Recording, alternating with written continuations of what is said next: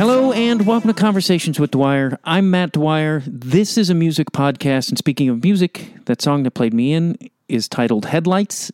It is from the self-titled album by Near Beer. So the album is also, I guess, titled Near Beer or titled self-titled. And my guest today is the guy singing there, Joey Sierra. And Joey's been on the band or the podcast before. His other band, the Henry Clay People, he came on and talked about life with the Henry Clay People. His brother, Andy, who wrote the film Palm Springs and created the TV show The Resort, he was on the show. He was also in the Henry Clay People. Joey writes on The Resort and other TV shows and things. So this is a wide-ranging topics that Joey and I cover, from music to when we knew each other back in my halcyon days of youth in Echo Park when I was aimless and drunk. Well, everybody was. So we talk about that. It's a really great episode. Very excited about that. And this new album, I'm glad Joey came back to music. I don't know if you can hear the construction next door, but there's construction next door. There's nothing I can do about it. Really great album. Please check it out. I fucking love it. Double Helix Records sent me a copy. All links to Near Beer, Double Helix Records, all of it's in the show notes. Also, there's a part 2 to this episode. Joey and I talked for 30 more minutes. We get into there's some deep analysis of The Sopranos. So if you want to hear some TV nerds talk, it's actually great. Joey has some really interesting insights that I really appreciated. So if you're a fan of The Sopranos, you might want to check that out. And we talk more about music and life. It's really a win-win. I will put the links to the other episodes in the show. I think my first interview with Joey and my interview with Andy, and the part 2, which is a Patreon exclusive. $5 a month, you could become a Patreon subscriber. It gets you early episodes, part 2s. Most of my episodes have a part 2, sometimes a half hour to an hour. I write blogs. I do video, audio blogs. I'm a little behind lately because life has been fucking mayhem, but the part 2s are always there. I'm always timely with the part 2 and the extra content, but just the blogs and stuff I've lagged behind. But something I'm going to start doing in these episodes, just in the intro, I'm going to talk a bit about what I'm into musically currently. And I discovered this artist, Jamie Branch, who is a jazz trumpeter from, she's from New York originally, but she played with a lot of people I've had on the podcast in Chicago, like Bill McKay and Ken Vandermark.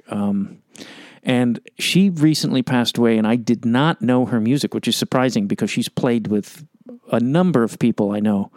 But I just went and checked out her music, and I really highly suggest you check out Jamie Branch. He's an incredible trumpet player and really amazing. So check out Jamie Branch's music. And speaking of trumpet players, I've been reading the biography Pops on Louis Armstrong. And I've been reading a lot of biographies about old jazz dudes. I did a Mingus one and I did a Duke Ellington one. Especially Duke Ellington, I was like, this is a seminal, like a fucking major figure in jazz and music who influences everybody, whether it be fucking the Beatles or not. His footprint is in everything, as is Mingus. Mingus is wildly influential, more so than I knew when I read that book. Like, he's pointed to like R&B and all kinds of funk and like all kinds of shit. Anyway, Pops, really, man, just fascinating stuff when you realize I think we take the older artists, like Louis Armstrong has been such a consistent in our entire lives, and we see him in films and all kinds of things that we take for granted the weight of what this guy did.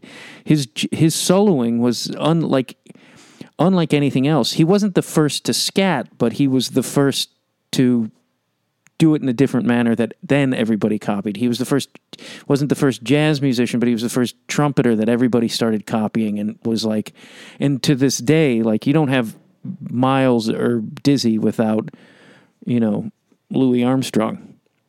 So if you get a chance, go to your local library and get a copy, because that's what I did. Got a copy of Pops, and the dude came from the streets, poor as fuck, and then became one of the biggest artists of all time, which is just astounding. His childhood is just astounding. That's that, I think. Real quick, you could go to the show notes. If you need a website, you could go. My partner, Kelly R. Dwyer, does websites. She also is a photographer, and the photo that you will see on the social media is she shot Near Beer live, and that's the photo I'm using. So I got a cool partner, really, frankly. TheMattDwyer.com. Also, I got a project I'm working on, and I can announce very soon, and it will benefit the Climate Emergency Fund and a bunch of activism about climate change. So also, if you can donate money to the Climate Emergency Fund, please do so. The fucking clock is ticking. Did you know there's like rivers in China that are the third largest river in the world has dried up in China? You don't hear much about it in the press. You see it a lot more but that's fucking terrifying. And East Africa is like tens of thousands of people are on the verge of starvation, if not starving. And it would be cool if the media covered that, because whether we like it or not, that's going to be fucking here. Here being the U.S., but other parts, of the world are feeling it. And we got to do something, and we got to do something fast. So you can give to the Climate Emergency Fund. I am announcing a project very, very soon that will raise some money and give you something to tap your foot to. I can't say yet, but you're going to dig it. I fucking swear to God. That being said, here's my great episode with Joey Sierra of Near Beer.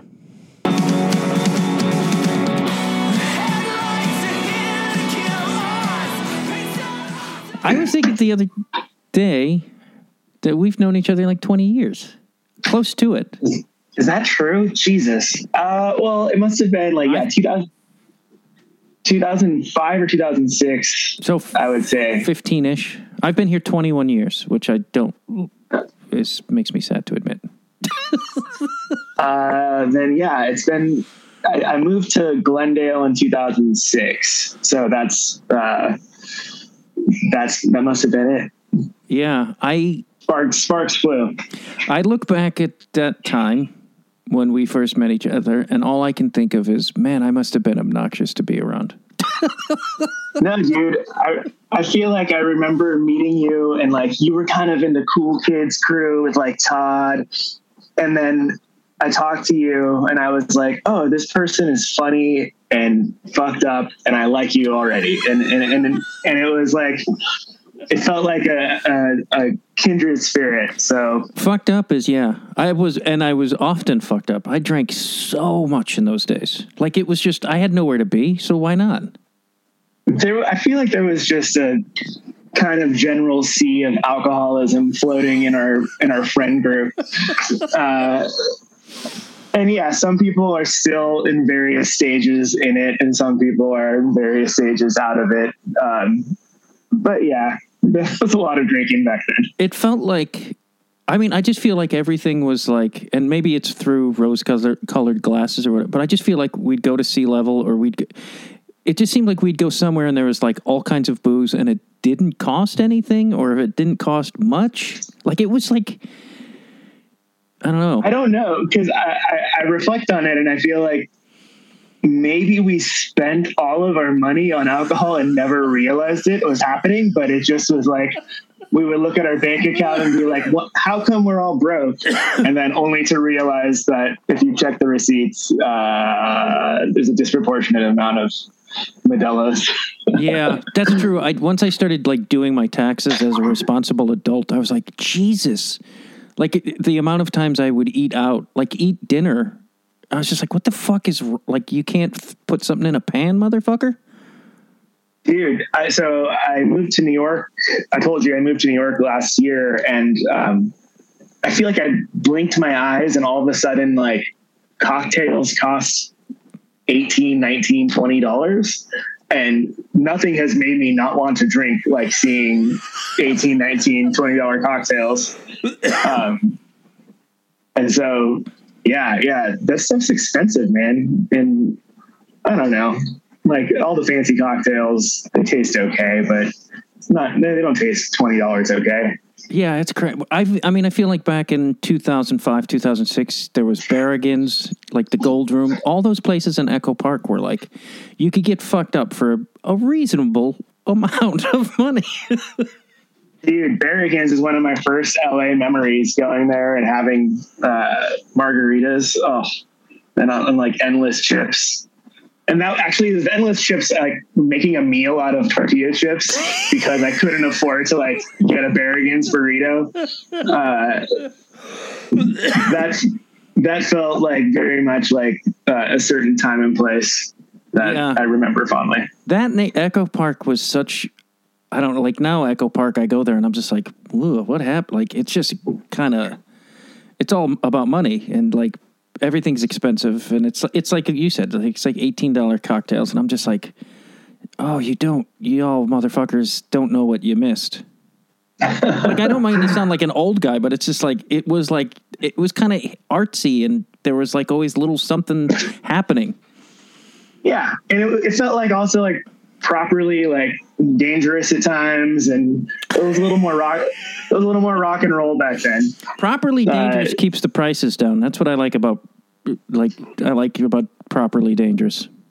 Yeah, I witnessed a shooting right out in front of what used to be Barrigan's. The guy got away okay, so all's good.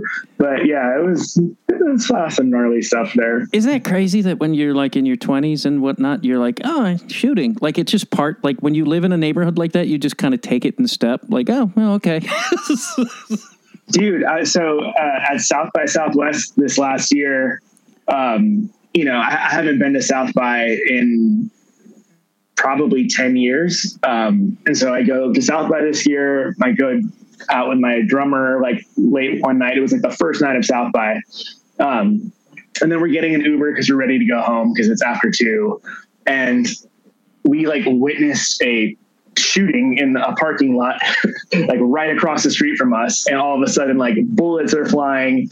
And I'm like, dude, I'm in my late 30s. I'm too old for this. And like, but it was this like weird moment where this bouncer, so like the shooting happens like across the street. And again, it's just like bullets flying. We thought it was fireworks at first, but then we saw, we saw what was happening.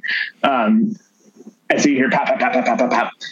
And then this bouncer, like I'm like watching him in slow motion because the door had locked because it was after 2. So they had actually closed the bar. And this bouncer is in like slow motion trying to unlock the door for me and the drummer to like help us like get inside this place because we were in like this little area where there was really no cover. So I was just like slow motion, like waiting for a bullet to ricochet off of the pavement and like hit me in the face and then go lights out. But he managed to unlock the door, and then this bartender this bouncer is a champ because he like shoved me and the drummer inside the bar like before he like ran for himself. Yeah. But anyhow, I'm too old for shootouts. That was like my 20s. You're too old to live in America. That's what that really is.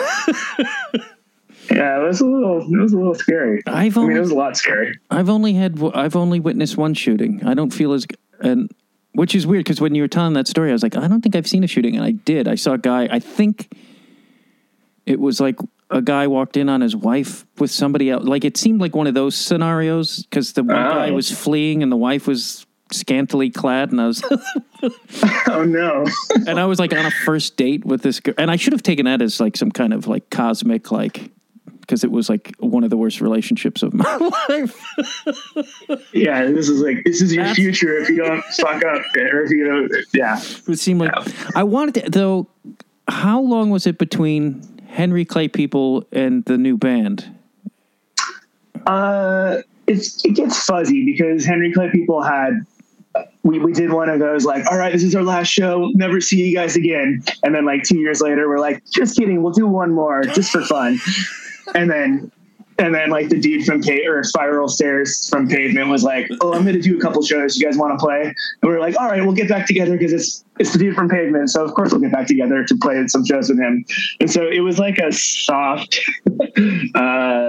repetitive couple of, fake quits. But I guess realistically we were done by like 2014, 2015. Near Beer, I had to actually check my emails to see when we actually started. Because that was also sure, you guys want to practice, you want to jam? Oh, who's going to play guitar? Okay, you. Okay, who's going to play drums? It was a very kind of nebulous beginning to the band. But then I guess we played our first show in 2016. Or no, never mind, 2019. I had a bit of number dyslexia there. So yeah, Near Beer had his first show in 2019. I don't know. So I guess 5-6 years after Henry Clay's full demise. Were you, when you quit Henry Clay People, were you I'm done with music, or was, I don't know what? Yeah. Yeah. I mean, it was a complicated mix of a couple things. One, I had chronic tinnitus. My ears just fucking ring all the time. And I remember going to an ENT or an audiologist and getting my hearing checked. And he showed the report back, and it was just this notch where he's like, "Oh, you see that is noise induced hearing loss," kind of right at the sound of a crash cymbal. And so in that ringing, I remember being in the audio, getting my hearing tested, and there was the part where I'm supposed to click the little beeper thing to say "Oh yeah, I hear the tone when I hear it." And then I remember telling the audiologist, I'm pretty sure I would hear it if my ringing was a little bit less. And she was like, "Ooh, not a good sign." And then afterwards, the audiologist and the ENT were like, "So yeah, you might want to consider a different career," which was dark times, my friend. Because when your band is at that time we were sort of doing okay, and we were, I felt like we were upwardly mobile at that time. And then that just got into my head, oh no, this band that I love, that I do, is now destroying my ear cells or whatever. And I'm going to be deaf if I keep doing this. And so that scared the shit out of me. That was about 2 years before I called it quits with the Henry Clay People. And so every tour that we went on subsequent to that was kind of a nightmare scenario where I was depressed. I'm slowly killing myself by doing this band. And I can't keep doing this, but I also didn't want to let down the band. I also loved playing in the band. So it was some heavy stuff. So that was part one. Yeah. Yeah. And then, part two was we put out a shitty record. I take that back. It wasn't a shitty record. I like a lot of the songs on that record, but I do, there was a record that we put out that was very much I listened back to it and I'm I was scared the whole time, is when I was kind of starting to spiral about the hearing stuff and about the tinnitus. And the record suffered, I think, dramatically because I was a kind of a head case at that point. That record was the record that was supposed to be the one that got us a national fan base, and we were gonna get promoted from the local band that could to a band that maybe could make some fans into headline tours. And that record definitely was not the one. So our record label said, they had signed us for a 2-record deal. And so they had to put out the second record no matter what. And so at that point, I think Andy and I and some of the other guys in the band kind of saw the writing on the wall. They all knew, they were all privy to my tinnitus and that I couldn't keep doing this forever. And so we decided, hey, let's make one more record. Let's bring in anybody that was kind of a part of the band. Let's make it fun again. And just kind of have a proper send off record. And so the final record, 25 for the Rest of Our Lives, was that. So that one felt more celebratory and like making peace with like moving on from bands. Cut to Near Bear. But I'm also a lot more careful about it. And I'm like, I think I've worked through some of the stuff, and, you know, we're not going on 7-week tours. And when we do play shows, I like good about wearing solid ear protection and do you whatnot. Regret not doing that earlier on? Wearing? Oh, fuck yes.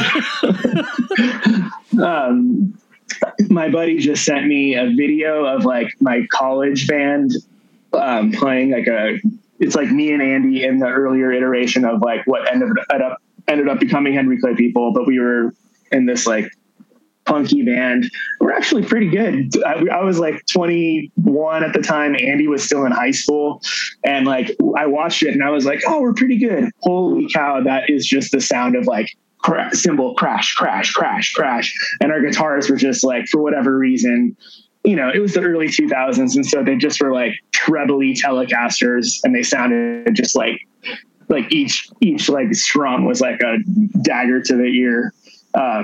And so, yeah, like the kind of music that I liked and how we played was horrible for, you know, ears, but, and I just didn't wear earplugs until far too late. I mean, I remember being like in the studio one time trying to get the perfect Telecaster through a Vox AC30 sound. And it's like my favorite kind of like guitar sound.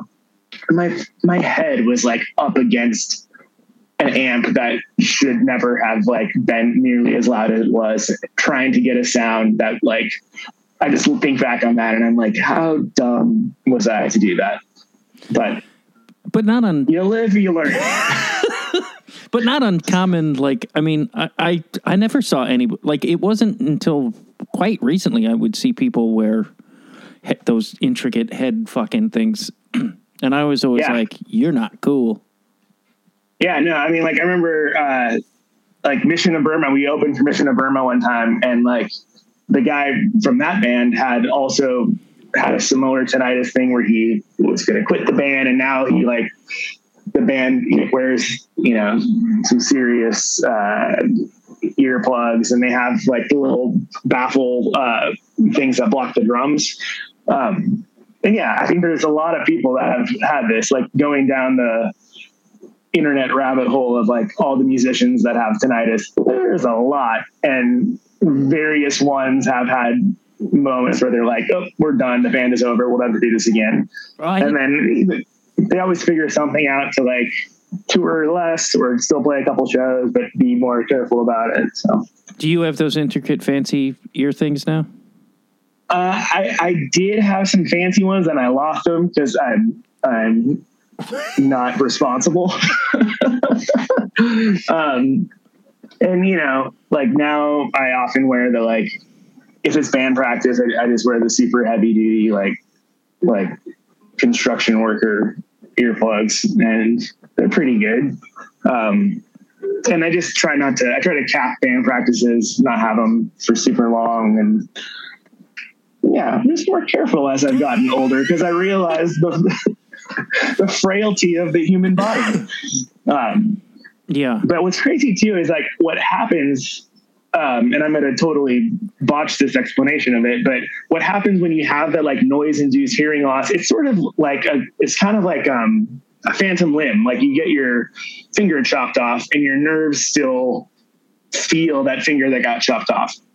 The noise induced hearing loss, it is kind of like a blunt force trauma to like whatever your ear cells are. And so the noise is kind of like a phantom limb. And you also kind of feel this like fullness in your ear where you're just like, there's something missing that was there that is not there anymore. And what ends up happening is that you often become super hypersensitive to like frequencies just on the periphery of the like sound that you lost. So right after this happened, you know, if like a fire truck went by or like a fork clanked on a plate, I would like cover my ears because it would hurt. So it would just feel like something was like stabbing me.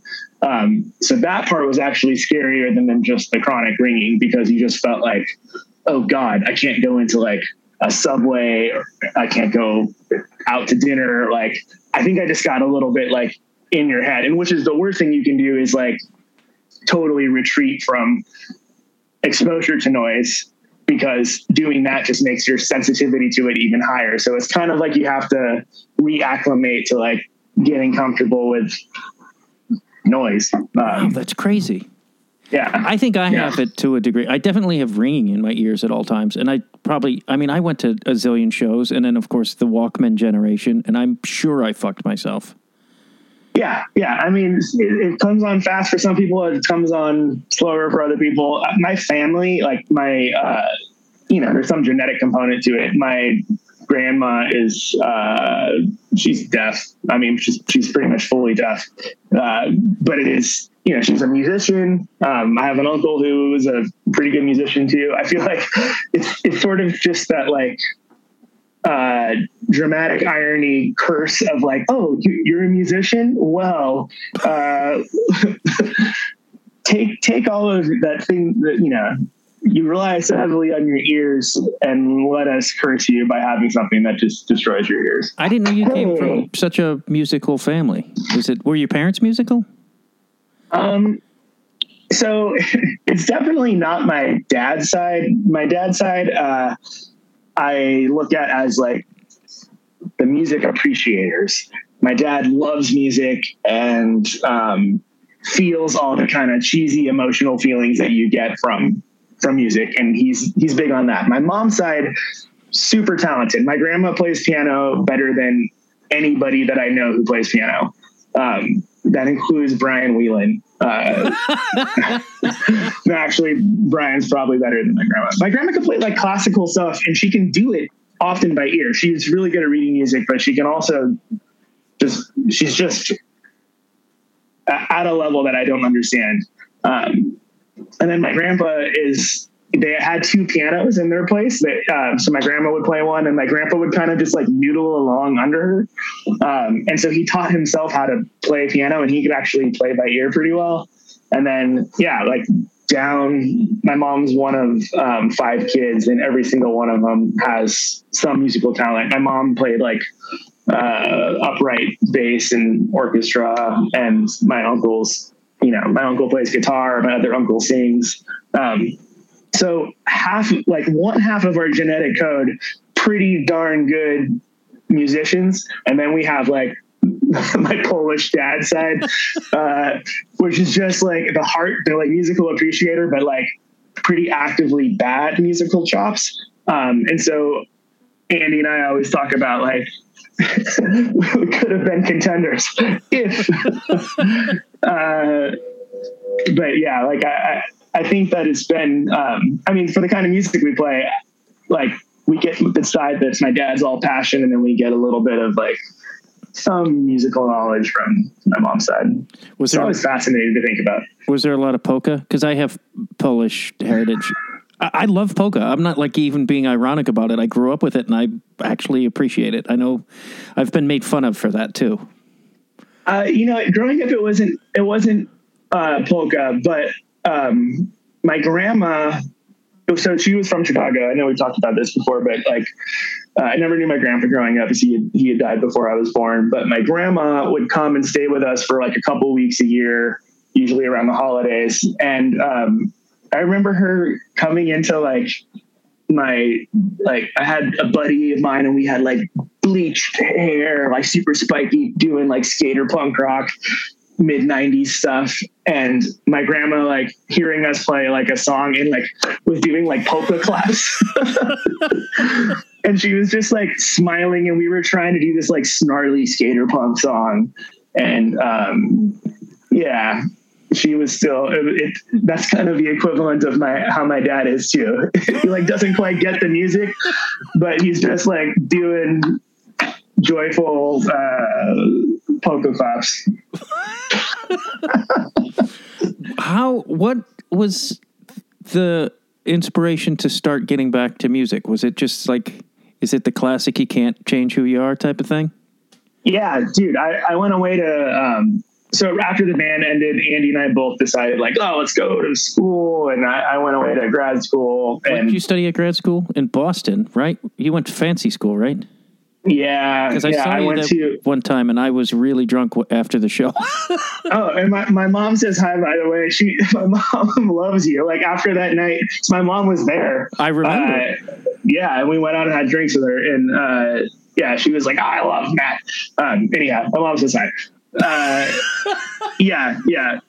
Went to fancy school. But I went to fancy school. Did you go to? But it was just like Harvard or something, or is that? Yeah. Are you uncomfortable with going to Harvard? I think a lot of people are, and it's like the cliche. It's like, oh, I went to school in Boston. It's like, shut up, asshole. But then you say the name, and it also seems like you're an asshole. So. I had a boss who went to Yale, and he would bring it up every fucking chance he got. And I was like, okay, pal, I get it. You went to Yale. You're still a fucking bore. Yeah. So I don't, I never bought a t-shirt or, but you're not boring. You're an interesting dude who went to Harvard, and it's still quite an accomplishment. No? I mean, I don't know. I went to I was in their education school. They have like a great ed school. Like, I don't want to talk shit on their ed school because like it is great. And they're the future leaders of education and great human beings. And, all I wanted to do while I was there was like, I missed the band. When I moved out there, I did not bring a guitar with me. And it was like, oh, well, I'm just going to put that part of my life behind me and like kind of cut it out, which was like impossible for me to do. Within 3 months, I called my girlfriend at the time, who's now my wife. And I was like, hey, figure out if you can bring 2 guitars on an airplane. I'm for sure missing the guitars. And so she did, and I kind of had to make peace with the fact that I love music too much to like fully give it up. And, I had to definitely change my relationship to it. And like, when I would go to shows, I would bring earplugs to shows. And then while I was there, Andy had talked about starting this band called Fakers. And it was like various members of other friend bands that we had, they were our buddies. And so, yeah, we started Fakers, and it was like five guys that all write songs, and everybody was like, all right, you write 2 songs, you write 2 songs, you write 2 songs. That's like a 10-song set. Cool. And that was kind of the vibe of Fakers, which was sort of perfect for how I wanted to get back into music. I didn't want to like go back in and have my own band again because I just kind of felt like exhausted by Henry Clay stuff. And then I also wanted to sort of move on.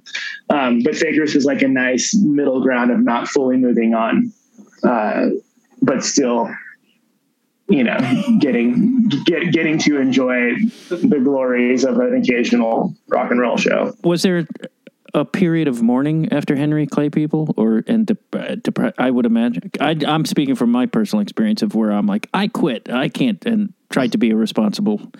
Didn't work. Oh, for sure. I think that the decision to go to grad school and the year there, was absolutely like full of like, oh man, I miss it so much. Like, it's tough because it becomes part of your identity. Like, oh yeah, you're the guy who was in that kind of like sloppy band, but now you're not anymore. Like, who are you? Who am I? And Andy and I had started tinkering with screenwriting stuff, but like that is just such a private thing. When you're writing stuff, nobody really knows you're doing that. And then a music act is such a much more public thing. And so it was weird. And for what it's worth, like I had so much fun playing those shows, and you have like who you are on stage, and I'm sure you know what that's like. Your persona on stage when you step out on stage is not always the persona that you have, talking to a buddy in your apartment, or just hanging out.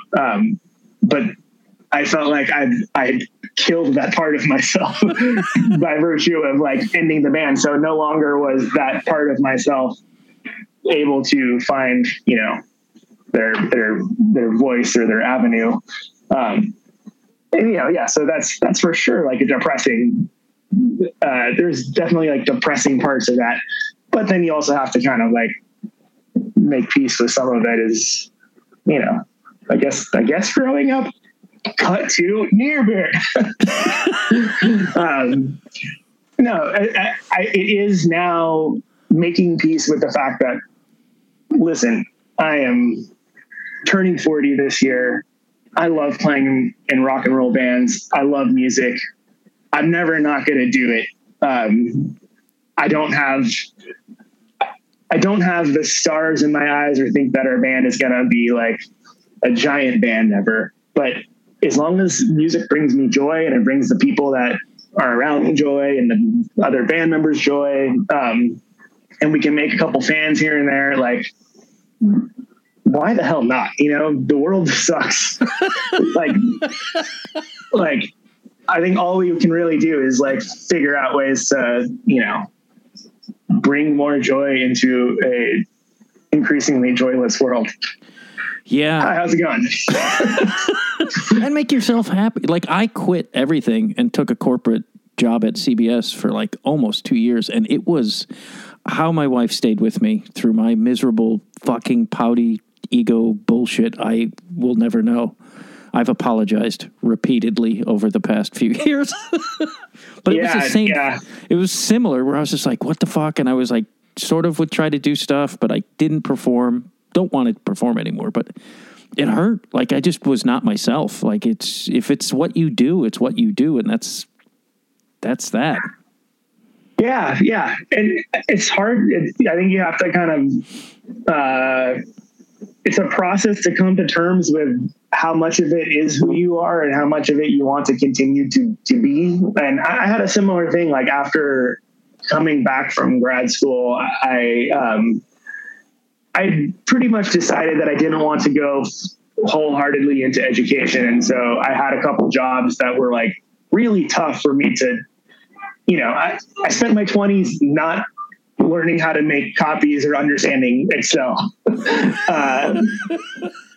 I spent my 20s like drinking PBRs on a Tuesday night and like in some city I didn't know where it was, or like on a map. As you should with your fucking 20s. And so, yeah, like regular kind of life work skills, I didn't have. And so when it came to some of those expectations that I saw from employers who I conned into letting me have a job, it was just like a crippling sense of like, oh shit, they're going to find out. And then also like the fact that like, the Harvard thing, for sure, people thought that I was like smarter than I was because of that. And, you know, I was like, cool, I went to like a good grad school, but I still don't know how to read in a fucking spreadsheet. Like, I think these are all things to commend. Yeah, thank you. Yeah. But it helped me make peace with, I mean, you know, doing a couple of those jobs helped me see what I wanted to do, and that, you know, band stuff, creative stuff was always had to be some element of what I wanted to do going forward. And it's hard. I mean, it's all the like lovely, fun, creative things that I've gotten to do have like come at some kind of a psychic toll or emotional toll or like something, but it's still like, I don't know, like you just do it. And I don't, it's like, I don't know how not to do it. Yeah. I don't know how to turn it fully off. How did, what sparked the creative, the script dabbling? Cause you said you dabbled, and I know you've recently wrote on The Resort. Were you staff? Yeah, you were staff. Right. And you got to live in Puerto Rico? So Andy moved to Puerto Rico. He was running the ship down there, and yeah, I was story editor on it. So yeah, I was in the writing room. for that. And yeah, so we started I think the thing that like kind of sparked our screenwriting journey, I mean, it started a long time ago. I mean, I was a film major when I entered college, because I wanted to be like some hotshot director. And then all of a sudden you go to college and you realize that like all the people that were in the film major, felt like, not all of them, but like it felt like the people that were able to like talk the talk and sound cool about it were all, you know, born into this film Hollywood lifestyle that, you know, my parents were definitely, or my family is definitely not in the entertainment industry whatsoever. And so the idea that people could have jobs in the entertainment industry still felt very like, ooh, how do you do that?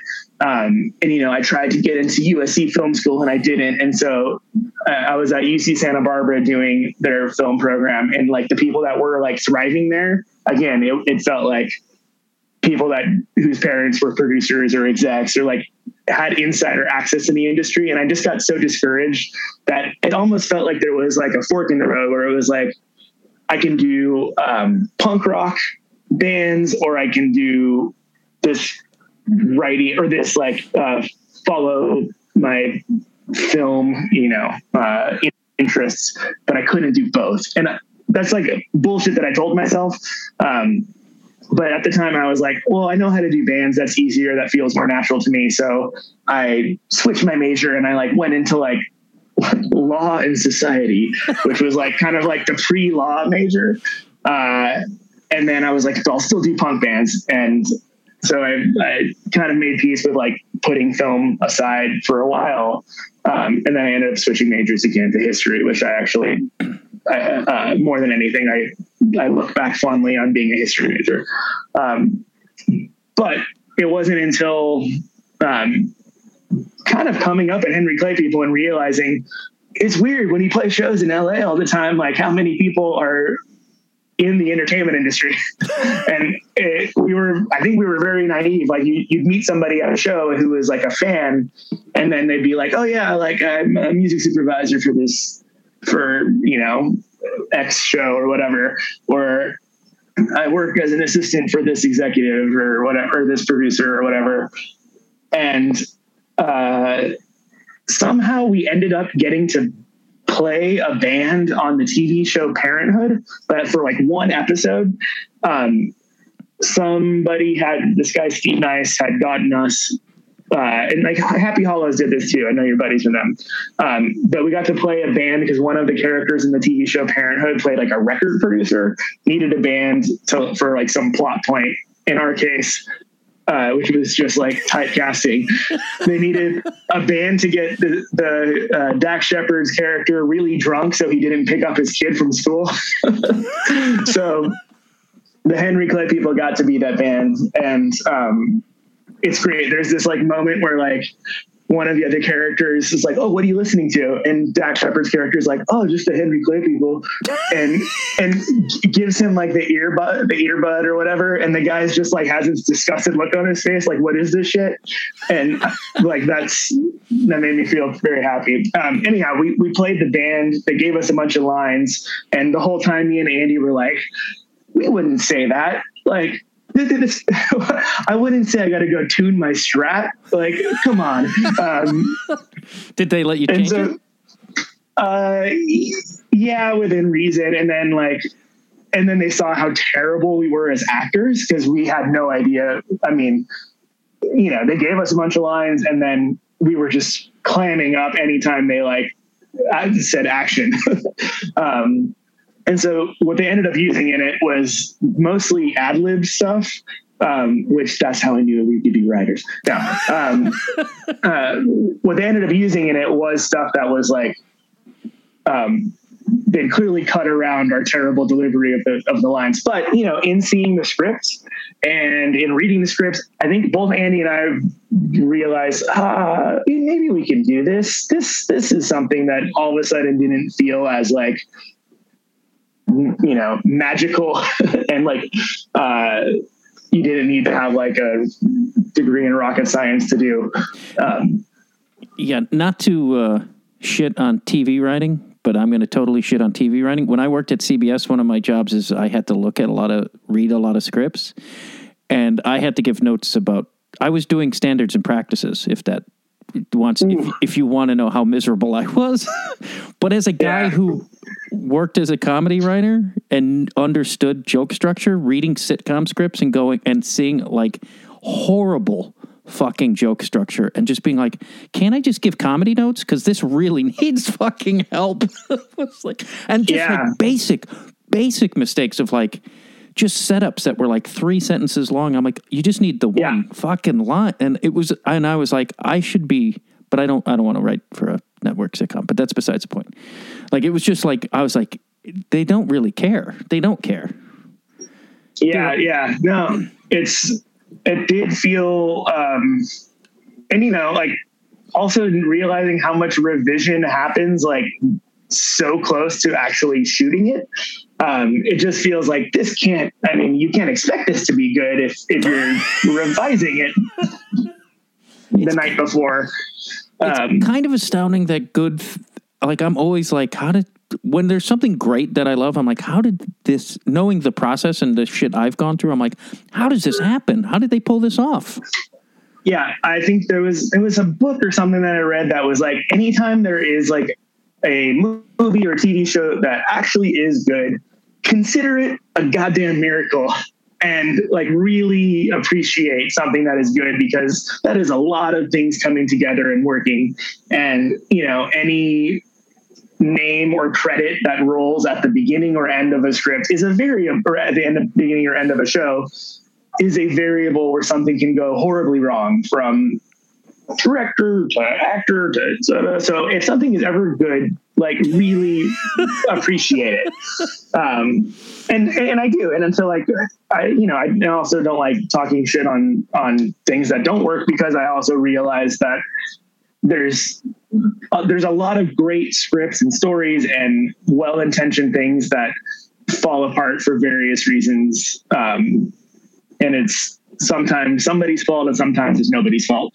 And and it was an industry person. When I first moved here, I was like, made some comment about a show, and they went, oh, it was network, like the major networks. Cable, there's a lot of good stuff, and still amazed how that there's good stuff. So the first show that I was, my wife loves it. I have yet to see it, but my wife loves it. Excellent. Yeah, well, it's a weird show. It was really fun to work on, and I liked it. And obviously, you know, I'm very close to it. So, yeah, I mean, it's been really cool to see that people like it, and I don't know, it's fun. The first show I was on before that, like the first show I was ever staffed on, was a network show, like ABC, and it like just seeing how fast the turnaround is. Like the writer's room started, and then within what felt like 3 weeks of the writer's room starting, they were doing like pre-production on, I guess it was maybe like 5 weeks. Within 5 weeks of the writer's room starting, they were doing pre-production on the second episode. And then it's like one thing after another, just pumping out scripts and like revising, but like all while the thing is in production happening. And so the difference, I think, for a lot of cable and streaming stuff is that for the most part, you get through the entire season of scripts before they even start shooting. And that to me is like, that makes sense. Granted, there was still a lot of like writing and rewriting and tinkering and stuff that we do on the resort. And then I know that Andy did up until, he's a perfectionist. And so he was doing stuff up to the last minute, tweaking some lines, and he's good at that kind of stuff. And I think he's really good at writing under pressure. But yeah, there is just something to like the amount of pressure that like those network TV shows go through, that I'm like, do you need to do it like this? Like, I don't know if I feel like the networks need to like maybe wise up to like, they don't totally need to do it like that. But for whatever reason, they do. But if you just gave people a little more time on scripts and you gave them a little more runway on that, then like network TV could be really good, possibly. But they really just. I mean, there's been great sitcoms in the past. I mean, like All in the Family, Cheers, Taxi, all 1,000 years ago. But like some of the network shows, I mean, my manager told me, he's like, oh, well, you're mistaken. He's like, they just view it as a means to sell advertising. They don't really care. That was kind of, when I heard that, I was like, oh, no one cares? But I agree with you about like the process. Like the guy who executive produced SCTV told me that, and why I think that show was so great is they would take 6 weeks to write, take 6 weeks off, and then 6 weeks to write before they shot. And he was like, that 6 weeks off was like this time to ruminate and like, and I was like, fuck, no wonder why that show was so good, because they took their time. Yeah. The dude, did you ever watch the show Patriot? I love that show. Okay, yeah. I mean, I feel like he's a Chicago guy too, Steve Conrad. Mike O'Connell, I don't know if you remember O'Connell, who I used to do stuff with. He was in The Patriot, and he's in like almost everything that guy does. Oh, cool. Yeah. So he came in and spoke to one of my classes at UCLA, and he was like, yeah, when we started the writer's room for Patriot, like the first several weeks were just like a curated film list or film watching session. So it was like, all right, let's watch like the best James Bond movies, and let's watch these spy classics. And it was just him in the writer's room sitting and like analyzing what works in that genre, the spy genre, because that's what Patriot was. And so it was like before they even like got to the writing part of it, they all had like consolidated the reference points by just doing like 2 or 3 movies a day. And I just feel like, oh my God, that sounds awesome. And I remember telling Andy when the resort was starting, like, hey, like maybe, we can do that, but you just don't have time to do that. So you kind of give like the homework things. Hey, everybody watch Inherent Vice or, Long Goodbye, or like whatever things that he wanted us to watch.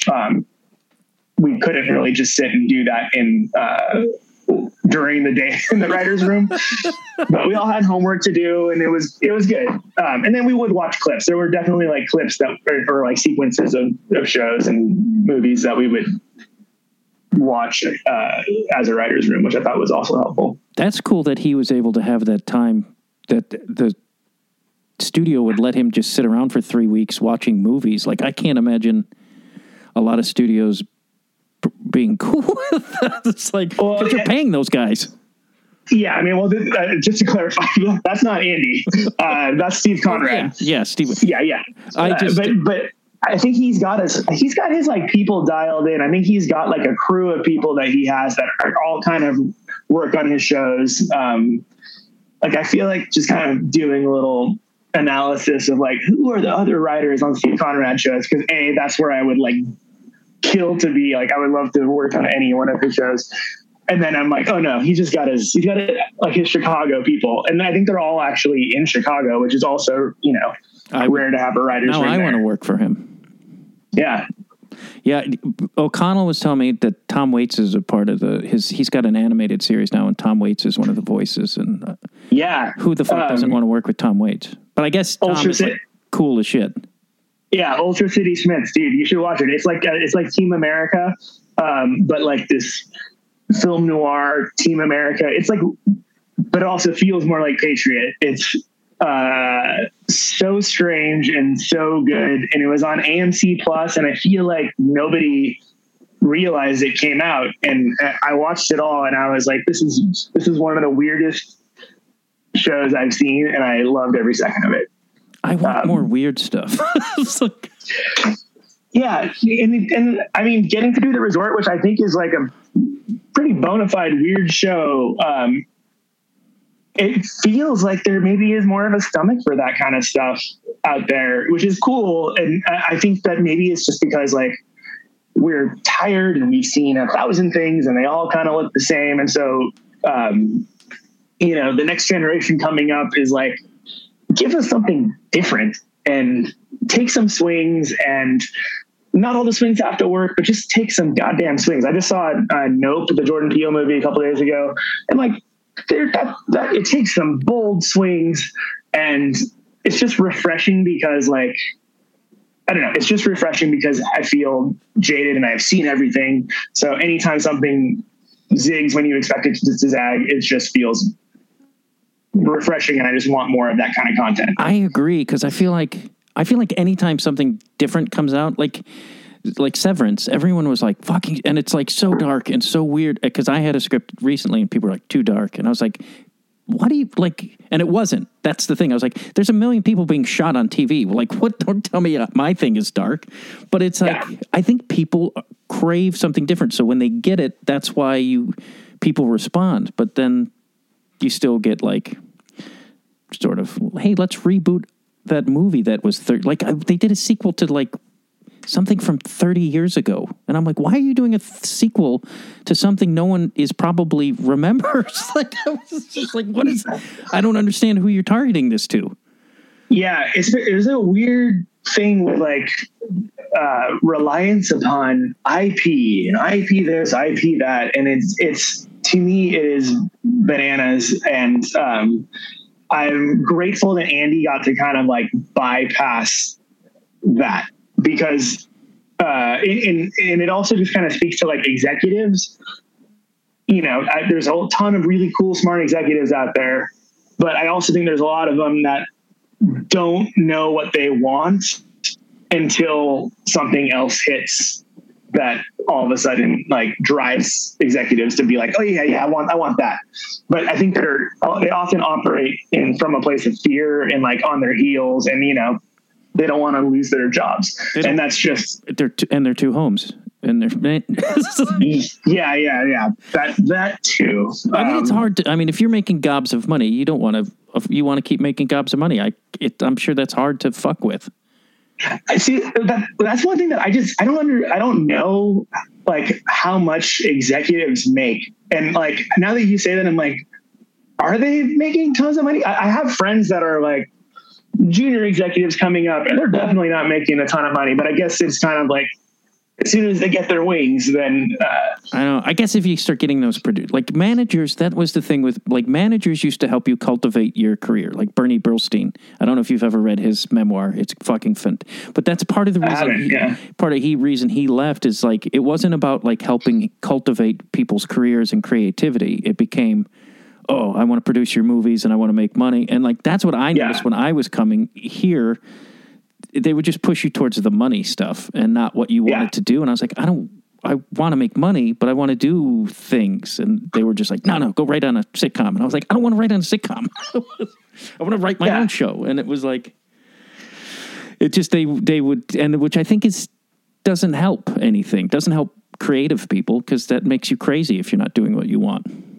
Yeah. And if they try to like, you know, everybody's going to try to put you in some box. Like, for what it's worth, my managers for a while were like, you're punk rock guy who went to grad school at Harvard. and that's how they would like, it was probably part of my bio that they leaned heavily on. And I'd have to explain at any meeting I had, just be like, yeah, but let's talk about the stories that I write. Let's talk about the scripts that I write. And you know, I got tired of talking about the way that they package things, but that is how the industry works. They package everything in it's this meets this, and it's this plus this meets this. And I see the benefits of doing that. I teach I teach at UCLA, and I teach a writing class at UCLA. And so I'm constantly telling my students to like, pick a couple of your favorite things and try to figure out cool ways to smash them together. And so I do see the benefit of being like, it's Jaws plus The Godfather. But I also think scenario, is Jaws The Godfather? Like, is he the Jaws running a mob? He's literally sleeping with fishes. Yeah. Let's experiment with that one. Yeah. No, who would be the Godfather in that situation? It's the shark. I don't know. Mine keeps going to Jabberjaw when I was a kid. Do you remember that cartoon? It was like Jaws, but he was based out of Curly from the Three Stooges. It's a really weird cartoon. Yeah, I do remember that. What was Jesus? Jabberjaw.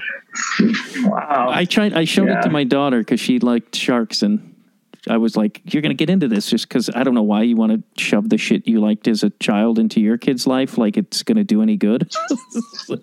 God forbid they find their own things. Yeah, parents got to try. My dad wanted us to be baseball players. Yeah. Do you teach at UCLA from New York? How does that, or is there like a branch in New York now? No, so it's a Zoom thing. So it was like during the pandemic, all of a sudden all the classes went to Zoom, and this is where our degree came in useful. By the program I was in there was called Technology, Innovation, and Education. And like I did studies and I wrote like papers about like online education, and not anticipating a pandemic would be coming 5 years later. And so my background in online education became useful when all of a sudden UCLA was like, hey, we're hiring people to like teach these writing classes online. And it was like, once I had been credited with that first staff writer job, they were like, oh, you got a credit? Cool. You can teach a class. And I love teaching, actually. It does many things for me. It gives me some faith in like humanity and the next generation to possibly be better than our generation. And it keeps me sharp on writing stuff because I'm like constantly talking about some things that I think do work. And then I can't always tell my students like, do this, when I myself should also be doing that and don't. So it's kind of has like helped clarify some of my own writing quirks and processes. And yeah, it's just something that like in the monotony of the pandemic gave me like a little glimmer of life. And so I like doing it on Zoom too. I've gotten more comfortable. It's also easy to like share my screen and show clips of Jaws or Jabberjaw. Are you writing anything? What would you do? Would you rather write screenplays or TV? I love TV just because I hate the loneliness of writing a screenplay.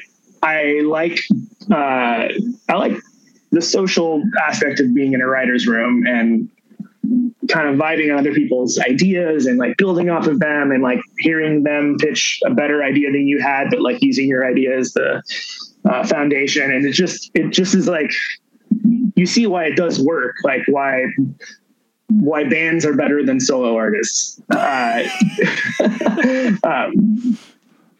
I like that energy. And if I do, there are a couple things that I am working on, like in developing and like on feature stuff, that most of those I have a partner on. I have somebody that I would like to write with, just because it's just so much more efficient. Having somebody to bounce an idea off of. I always say, like, if I didn't have that, I can spend 3 weeks going down the lane on something only to find out when somebody else who I trust reads it that it's a really terrible idea. That process can be chopped, if I have somebody tell me like in 5 minutes, yeah, that idea sucks, but this idea, and like we can bounce it off each other, all of a sudden it just seems way more efficient to me. Yeah. I think especially for comedy, I think it helps to have, it also helps keep you balanced from going too far one way or the other.